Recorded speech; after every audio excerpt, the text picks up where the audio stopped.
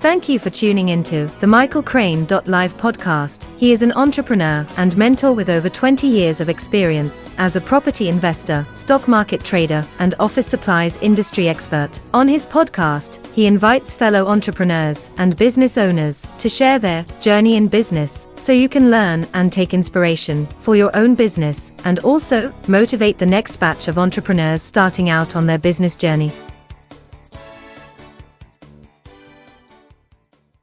So on today's podcast, we have Meera Das, who's going to be sharing her journey of her leadership. Meera is an IT professional and has over 15 years of experience working in the IT industry. Her roles have included software testing, business analysis, team leading, and project support. She is currently using her time as an area director for Toastmasters International, and this consists of leading 5 clubs and their executive committee teams. Meera is a keen champion of diversity and inclusion, as well as women in technology, and has hosted a couple of interviews for the UN interviewing senior female leaders, an initiative to inspire younger women into the world of technology. Welcome, Meera. How are you today? Good morning, Michael. Thank you so much for that wonderful warm welcome. I'm doing really well. This is my first podcast and I'm really excited to be recording it with you. And I'm so happy to have you on our podcast. So today we're going to speak about leadership. So what does leadership mean for you? So I think leadership is quite a broad subject and it means different things to different people. Everyone will have varied experiences of what it's about, but ultimately I think it's about helping others and yourselves to do the right thing. I'll start off with a bit of a story. I grew up with 3 older male siblings, but I recall my dad always referred to me as his manageress. I was always given an equal standing among my brothers and encouraged to take a stand for myself. He taught us to draw up a timetable and be more disciplined in how we managed our time, balancing time for play, and of course, getting our homework done. I also think growing up with older siblings, I was inspired to see them setting challenges, whether it was at school or even in the sports ground, and always striving to do better. For me, they were leaders in their own right, paving the way for me to be and do better. Have you always seen yourself as a leader?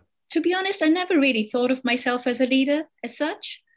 For example, I joined Toastmasters about 3 years ago to improve my confidence and ability to present in front of a large audience without feeling nervous. I was voted in as club president as soon as I joined the club, and I've seen my confidence grow and evolve over time.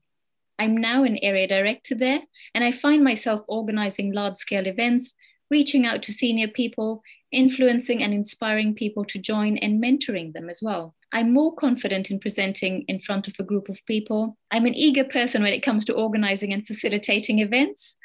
I've also made a marked improvement in speech writing. And do you know what? I'm still working on my impromptu speaking. It's a bit like a muscle that you need to keep working at until you get stronger. I feel this journey really starts with self-leadership, which is a whole topic in itself.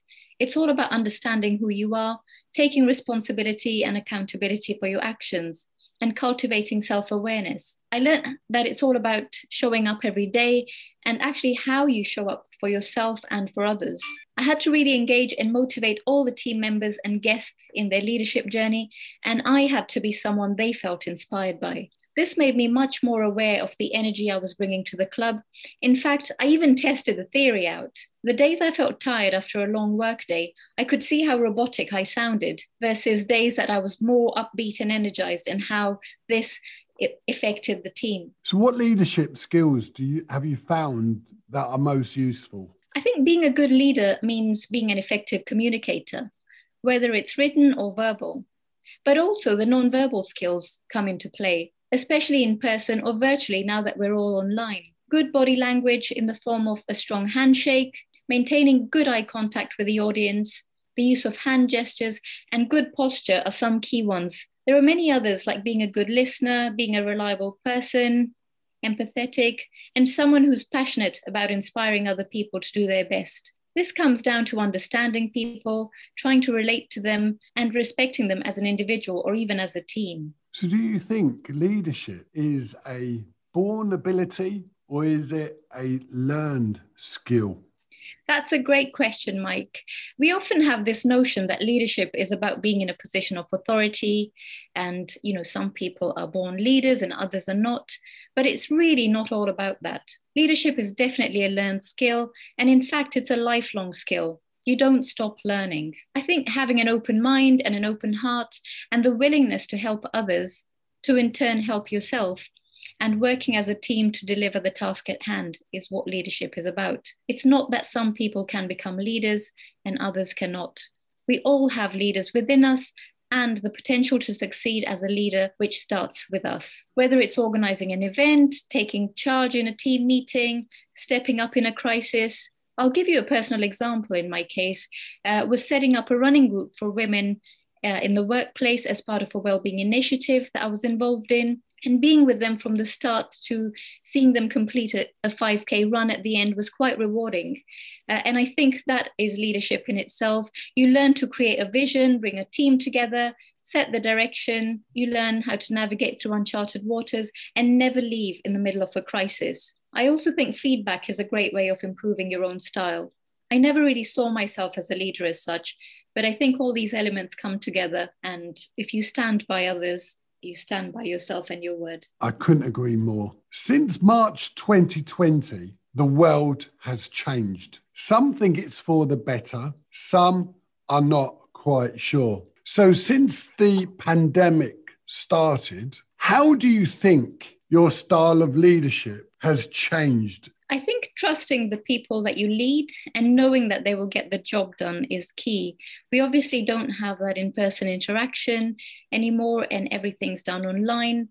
So it's all about sort of putting your trust in others and empowering them to step into their own leadership, offering your support when you think they're not sure about something, and putting in regular checkpoints just to check in with them as and when required. So in this virtual world that we currently operate in, how and what have you specifically introduced into your leadership that monitors and tracks your team and the people you work around? It's certainly important to have some measurable goals in place. Otherwise, you only focus on the individuals and forget about the task at hand. It really helps to visualize your progress and stay on track.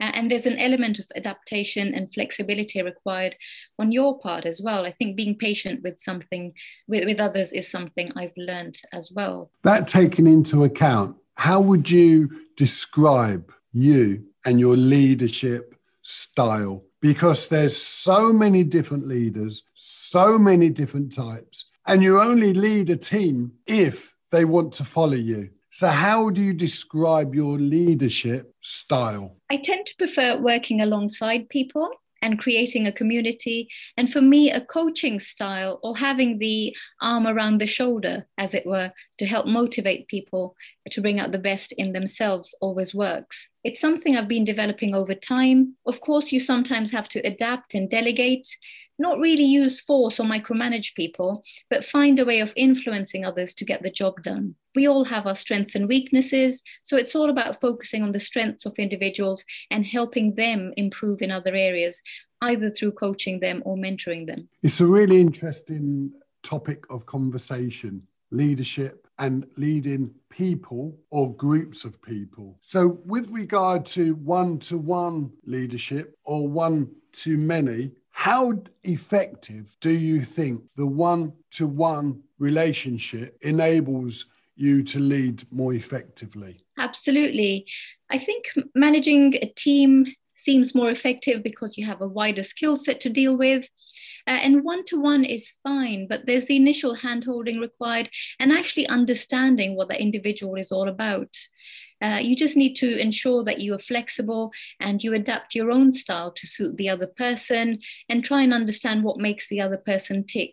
I think if you can build a rapport that way, it really helps then set the example for the rest of the team when they see you engaging with that one person to then progress in your relationship. What do you prefer more, one-to-one dialogue or one-to-many I think I have a good balance between both.